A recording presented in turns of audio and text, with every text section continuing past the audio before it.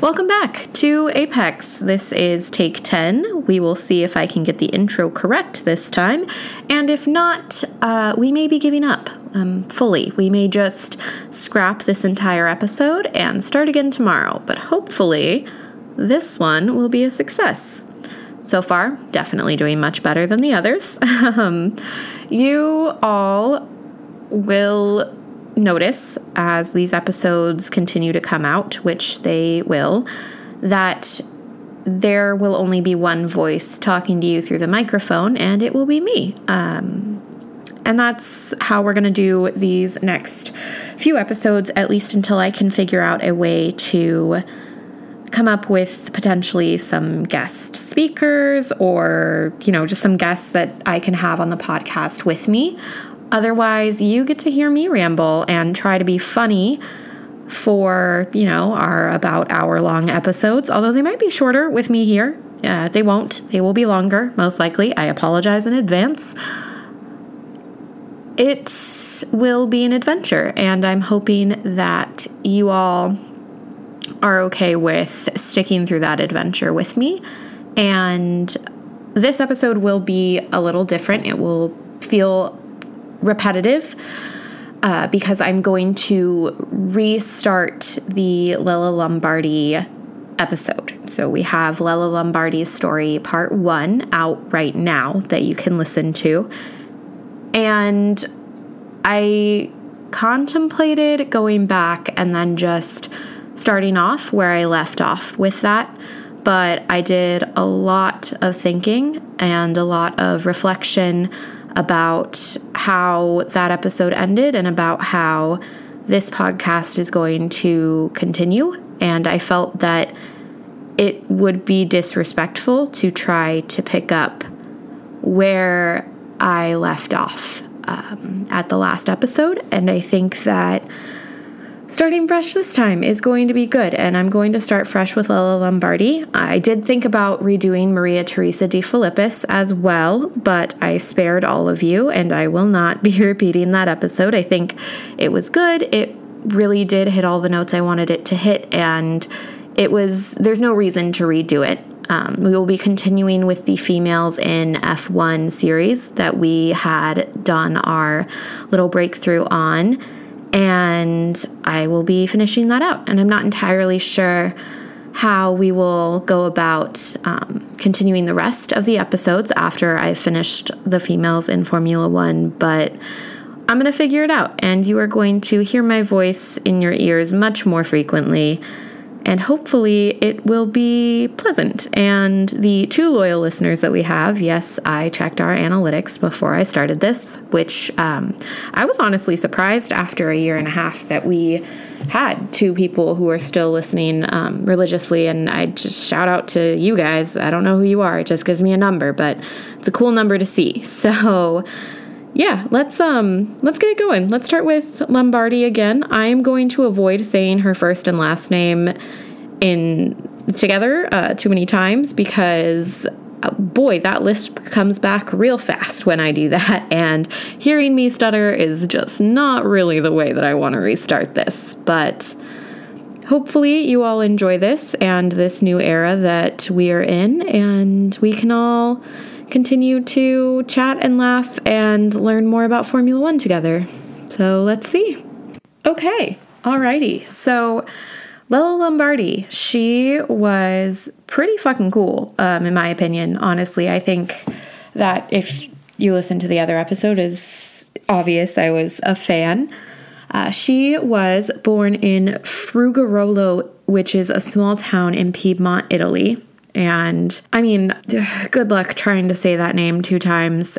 Piedmont, not hard. It might be Piedmont. I'm not entirely sure. I don't know how Italians say the names of their towns, but Frugarolo was not easy. She grew up with her father being a butcher, and her first job was actually to drive the delivery van for her family's shop. So, we already see that kind of proclivity to be driving. I mean, that's her first job. It was probably because she was very passionate about it. And she karted briefly, so she did kart racing.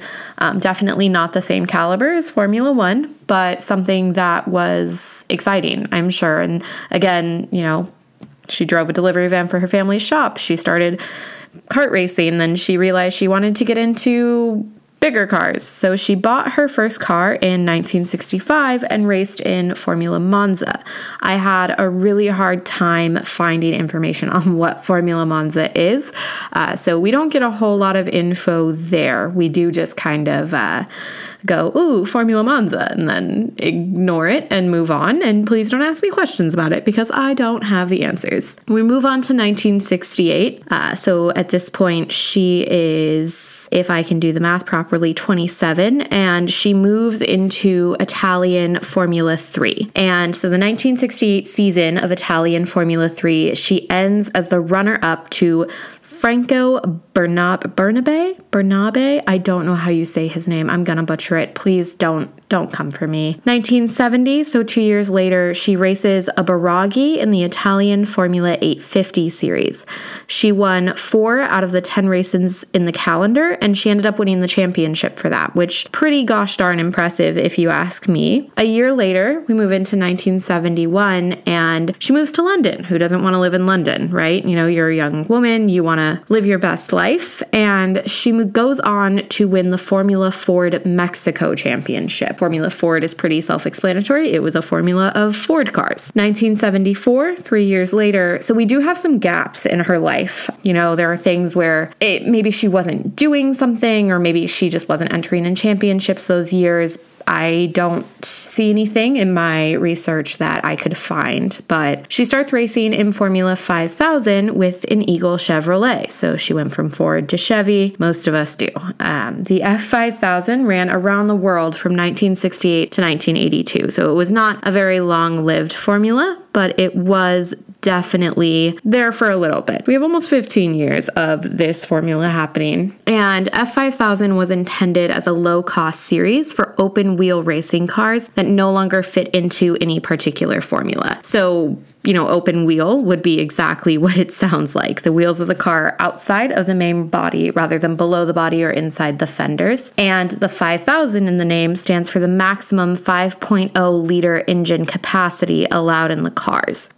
From what I can gather, my kind of common sense button says that probably wasn't the safest formula to be racing in. You know, it's all of these cars that no longer fit into any particular formula, and these formulas are very specific for a reason. A lot of that has to do with safety. But the Formula 5000 manufacturers did include McLaren, Eagle, March, Lola, Lotus, Elfin, Matic, I'm probably saying that wrong too, and Chevron. So you have a lot of these pretty normal racing manufacturers that we hear of today, and then you have things like Lola and Lotus and Elfin and Matic, which aren't necessarily super heard of, but they're not, at least not all of them are extinct. Some of them are. They have been sold, or, you know, like Eagle. It's the same company as All American Racers, which established a Formula One team in the UK and rebranded their Euro location as Anglo American Racers. I thought that was kind of a little fun fact. Probably not. It's probably only fun for me, but here we are. Formula One. We move into 1974 and her big debut in Formula One. She privately entered Brabham, supported by the Italian Automobile Club. Unfortunately, she fails to qualify, which we do see pretty frequently. I mean, I wouldn't say that it's specific to Lombardy. There are a lot of people who fail to qualify for those races. Unfortunately, they're just hard to get into. Then we move on to the next year, 1975. She didn't race this entire year, which I think is really interesting. She only entered rounds 3 through 9. So she joined March. They're a pretty shit Formula One team from what I could find about them, but they weren't terrible in Formula 2, Formula 3, and IndyCar, which I think makes sense that she joined their team. She had some exposure with them already from Formula 5000. You know, she had an in, and I think that's important to note. That year, 1975, her teammates that we see are Vittorio Brambilla and Hans oh God, I'm gonna butcher it. It's gonna be bad. Hans Joachim? Nope. Stuck. Brambilla only had 1 win and 2 podiums in his 6-year career. And that included 74 race starts. So he was about as impressive as March was. Not great. Stuck was arguably worse than both March and Brambilla, having 0 wins and only 2 podiums during his 5-year career that included 74 race starts. It's not good. It's not great. I mean, I feel like we should definitely be, I think you see more potential in some other women racers of the time who probably could have done more. But that's just that's my soapbox and I will die on it. And this season was especially eventful for Formula One. You have the South Africa Grand Prix in Kyalami on March 1st. So this is the 3rd race in the 1975 season. Lombardi becomes the 2nd woman after Maria Teresa de Filippis, who is amazing, to qualify for a Grand Prix. Pretty friggin' exciting, in my opinion. I'm gonna pretend I didn't mess up that thing. It didn't happen. You didn't hear anything. On lap 23, unfortunately, Lombardi retires with a fuel system problem. So, this says more of the manufacturer, right? Her car had a fuel system problem. She herself did not have a problem driving the car. The car had a fuel system problem. Soapbox. I'm dying on it. Then we move on to the Spanish Grand Prix. This is in they always gotta throw the hard names at me. Montjuic? Park? No, because that's French and it's Spanish. So, because Spain is pretty close to France-ish.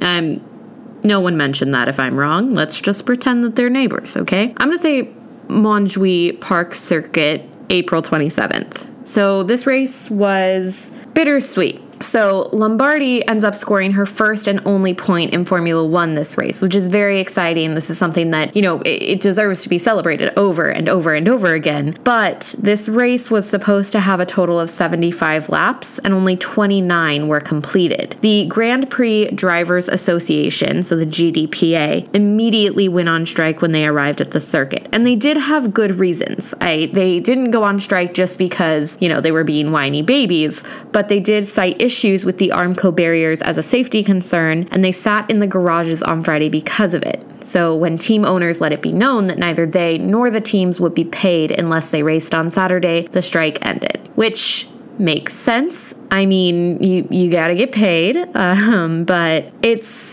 these Armco barriers were a big problem. They need to be there. There's a reason that they're there. Emerson Fittipaldi, who is the championship leader, drove 3 laps of the circuit before he refused to take his grid spot because he deemed the track unsafe. And honestly, he wasn't wrong. Fittipaldi had good instincts. He was an amazing racer. He was accurate in thinking that he shouldn't sit in this race, and I think that says a lot about instinct. You can't be amazing at a sport like this and not have that instinct, because otherwise things would not go well for you. The beginning of this race was all messed up. It's, again, not surprising. The strike caused a lot of confusion.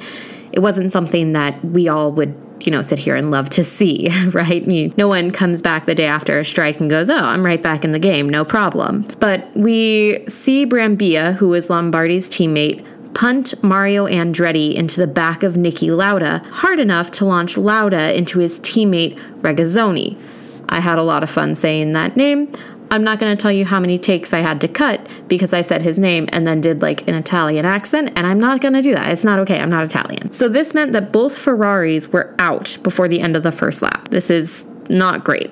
Patrick Depailler picked up suspension damage from the debris of that whole mess. So we have this issue happen. We watch, it's 3-4 cars that are in this accident. And instead of people going, oh no, this is bad, we should stop this and then clear the track and restart, they just let everyone keep going. And I think that's, I do that. Have fun. Live your best life, I guess. So then we see Wilson Fittipaldi and Arturo Merzario. Yep, messed that up. We're keeping it in, though. They decide at this point that the race was not safe enough to continue, and they dropped out. again, I feel like we've had enough racers drop out. There's been enough of a disaster already. Why didn't we just cancel the race? Why didn't we just, I'm sure there are reasons. I know there are reasons. It's still not good. It's not good. So we keep going with this disaster of a race. And on lap 4, so we have not gotten very far. We are still before lap 4 of this race. And Jody Scheckter suffers an engine failure, which not great. We don't love engine failures. No one recommends them. However, this spews a full tank of oil over the circuit.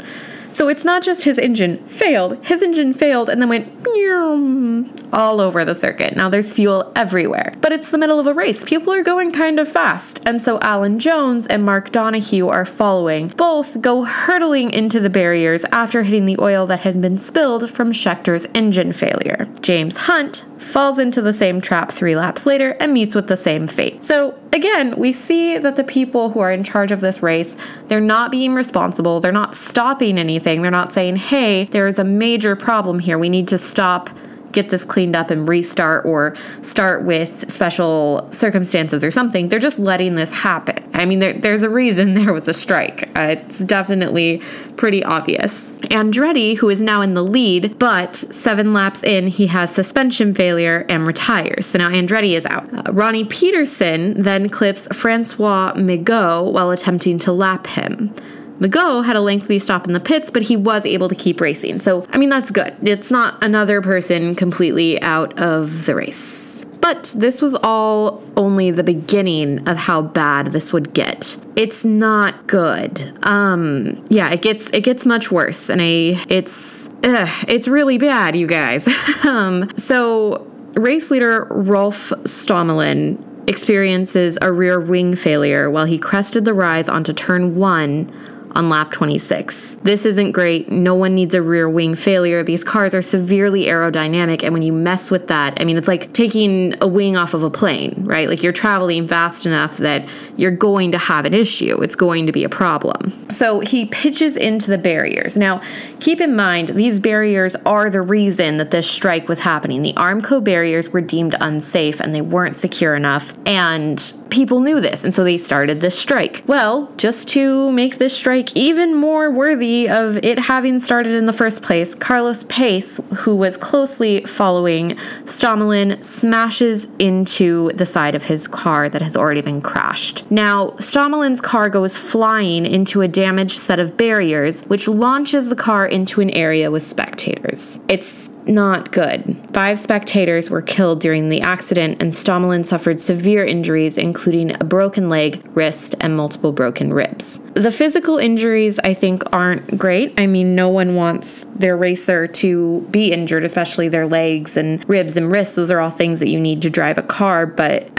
he also has on his conscience now the lives of 5 spectators who all they did was they wanted to see people race. You know, their only goal to be there was to watch people, and that's kind of sad, I think. Yeah, I think that's honestly worse than the physical injuries that Stommelen sustained. I would be heartbroken. So, race organizers, because again, there's poor organization in regards to safety and general respect for human lives, but my soapbox on top of the lack of female representation is that Formula One has not always been the safest sport. It still is not necessarily the safest sport. There are a lot of things that need to be done, but it's,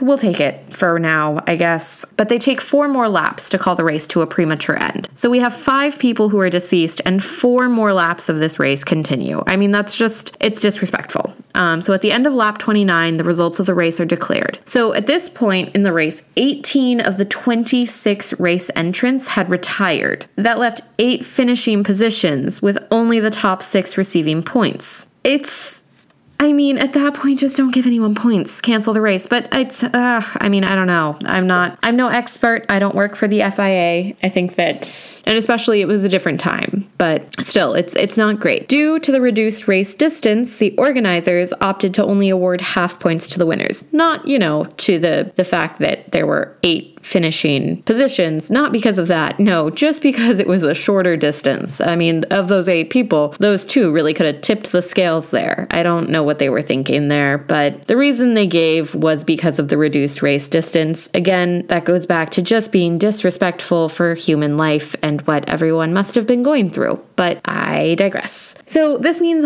Lombardi, who finished in 6th, scored the first points ever for a female in Formula One, which it was only a half point, so it's a little bit of a slap in the face. She still got a half a point, and that's a big deal because she was a female in Formula One who scored half of a point, and that had never happened before. So we're gonna cheer her on. We're gonna give her a little round of applause if I can figure out how to edit that into this, and if not, she does not get a round of applause, but it'll all be in our hearts. We move on. Monaco Grand Prix, which is at the Circuit de Monaco on May 11th. Thank God that one's easy. I don't know why they have to make the other names so hard. This is the 5th race in the season. Lombardi was entered. However, there were many reports of rain for this weekend, so everyone was working very cautiously during qualifying. Unfortunately, Lombardi did not qualify for this race as there were 18 pole positions and she was about 3 seconds behind the final qualifier. Now, I mean, most people hear 3 seconds and they go, oh my God, that's only 3 seconds. And Formula One, a 16th of a second is a big deal. So again, you all probably know that, but I learned that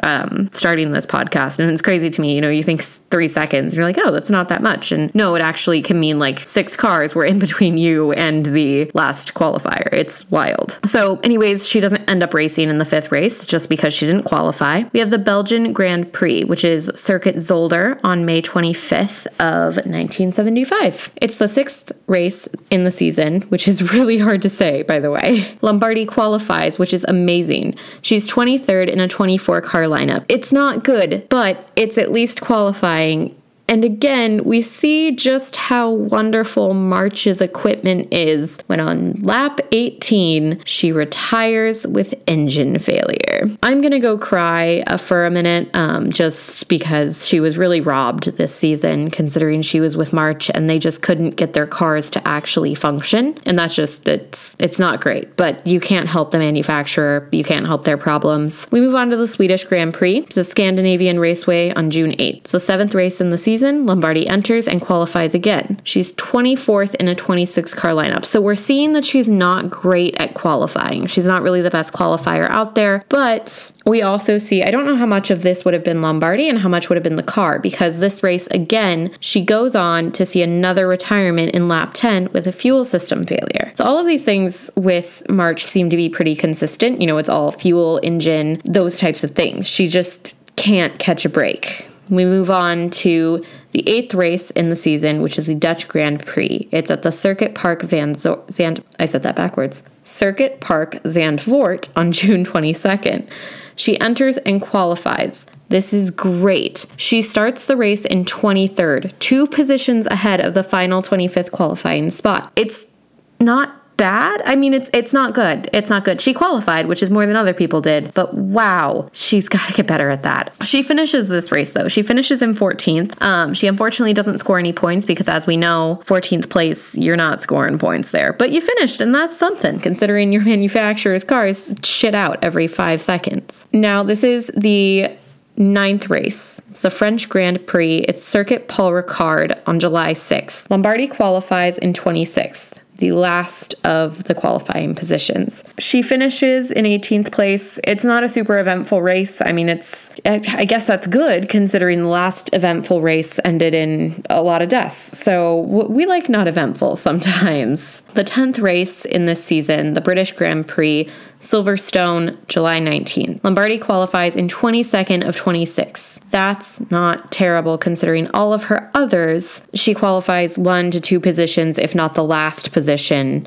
I'll take 22nd, Unfortunately, we hit her 18th lap, and this is going to shock all of you. This is going to shock all of you.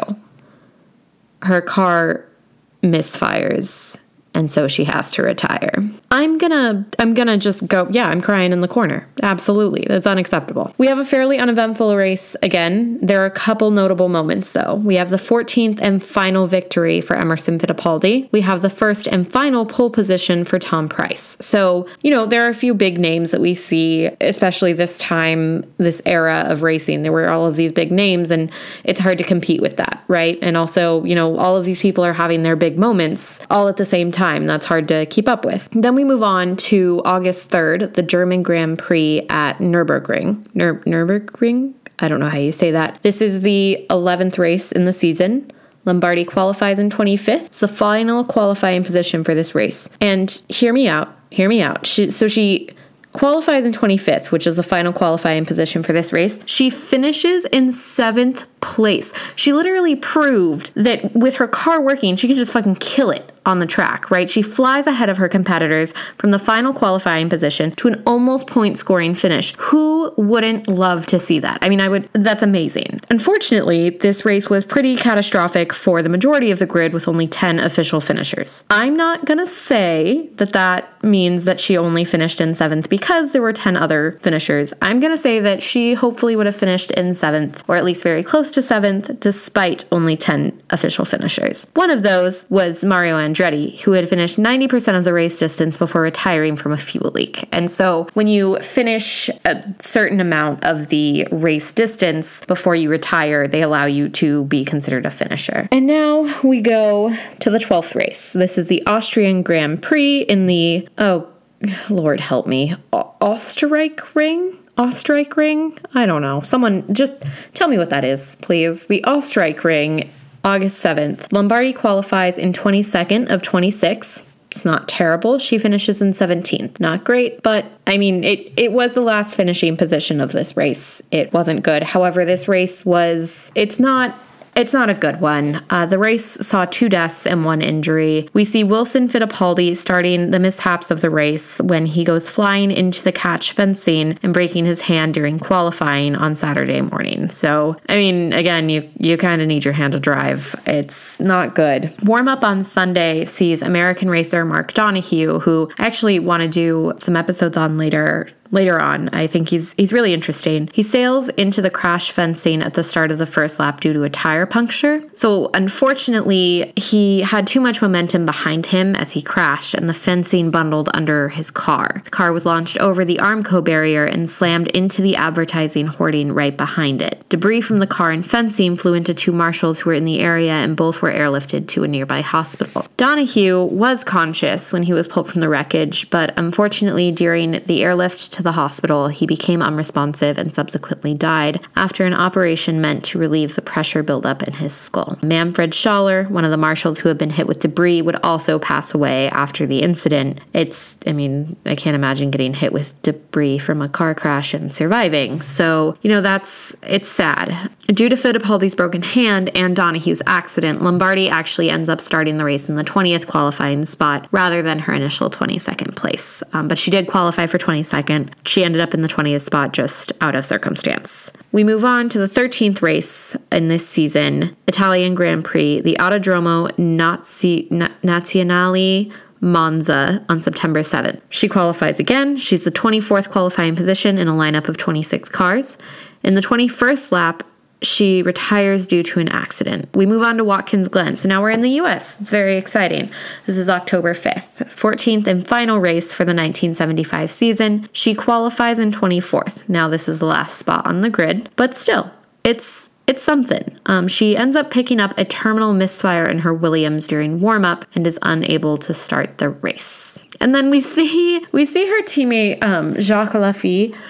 I feel like it's Laffite. His name is Jacques. It's got to be Laffite. He was also unable to start the race despite qualifying, but this was because I don't know how you do this. There's got to be something. There is an explanation here, but he mistook visor cleaning fluid for eye drops just before the race start. And, somehow this guy was the lead driver and not Lombardi. The guy who can't tell visor cleaning fluid from eye drops was the lead driver So he got the better car, even though he couldn't tell his visor cleaning fluid from his eye drops. But, I don't know. I'm sure they had good reasons for that. So we go to 1976. Now she enters round 1 and rounds 9 through 11, which is weird. You would think she would enter all of the rounds or none of the rounds, not some of the rounds, but we saw that in last season too. Lombardi is confirmed with March at the beginning of this season. So it's good, right? But March ends up replacing Lombardi with Ronnie Peterson after he broke away from Lotus. So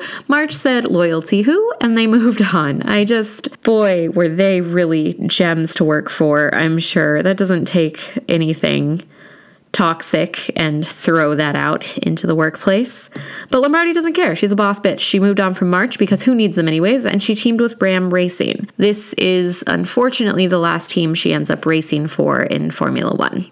But she still raced for them. So we move on to the Brazilian Grand Prix, which is the Autodromo that's got to be Day, not Doe, right? I don't know. Interlagos, January 25th. It's the first race in the season. She qualifies in 22nd, which is the last position on the grid. After a pit stop on the first lap due to a jamming throttle, Lombardi pulls through and shows her racing ability once again by finishing in 14th. So she starts in the last position on the grid, and she has a pit stop after her very first lap due to a jammed throttle, which is a problem. They get it fixed, she leaves the pit, and she still finishes in 14th. So after bringing another finishing position to the absolute shit team that is March, Lombardi gets replaced by Ronnie Peterson after he left Lotus, which is another example of, quite honestly, a subpar man in this sport taking an impressive woman's spot. But I mean, hey, that's life, especially in the 70s.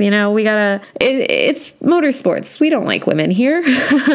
The British Grand Prix in Brands Hatch, July 18th. It's the 9th race in the season. So Lombardi returns under Ram Racing, and I really hope she had some choice words for March when she got there. But she's driving a Brabham BT44B with the DFV V8 Ford Cosworth, I can do that, engine from 1975. So it's not a new engine, but it's fine. Lombardi is not the only woman in this race, with Davina Galica.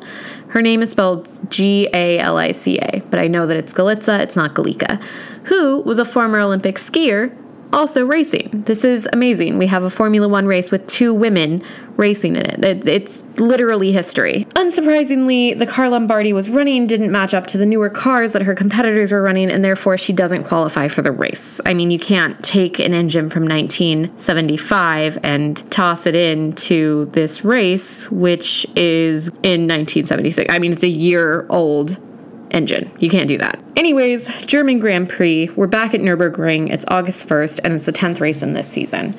Lombardi once again does not qualify to the race due to the team, unfortunately. On Friday, German police showed up to impound Ram Racing's equipment per ex-driver Loris Kessel's instruction as he was taking legal action against the team for unfair dismissal. Really shows you the quality of the team she was signed with. But, I mean, March, she could have done the same thing to March, I'm sure. But here we are. Now we're back with Austrian Grand Prix. It's August 15th, 1976. And we're at the one that I can't say the name of, but I'm going to try for you guys anyways. It's the Österreichring? I feel like that one wasn't too bad.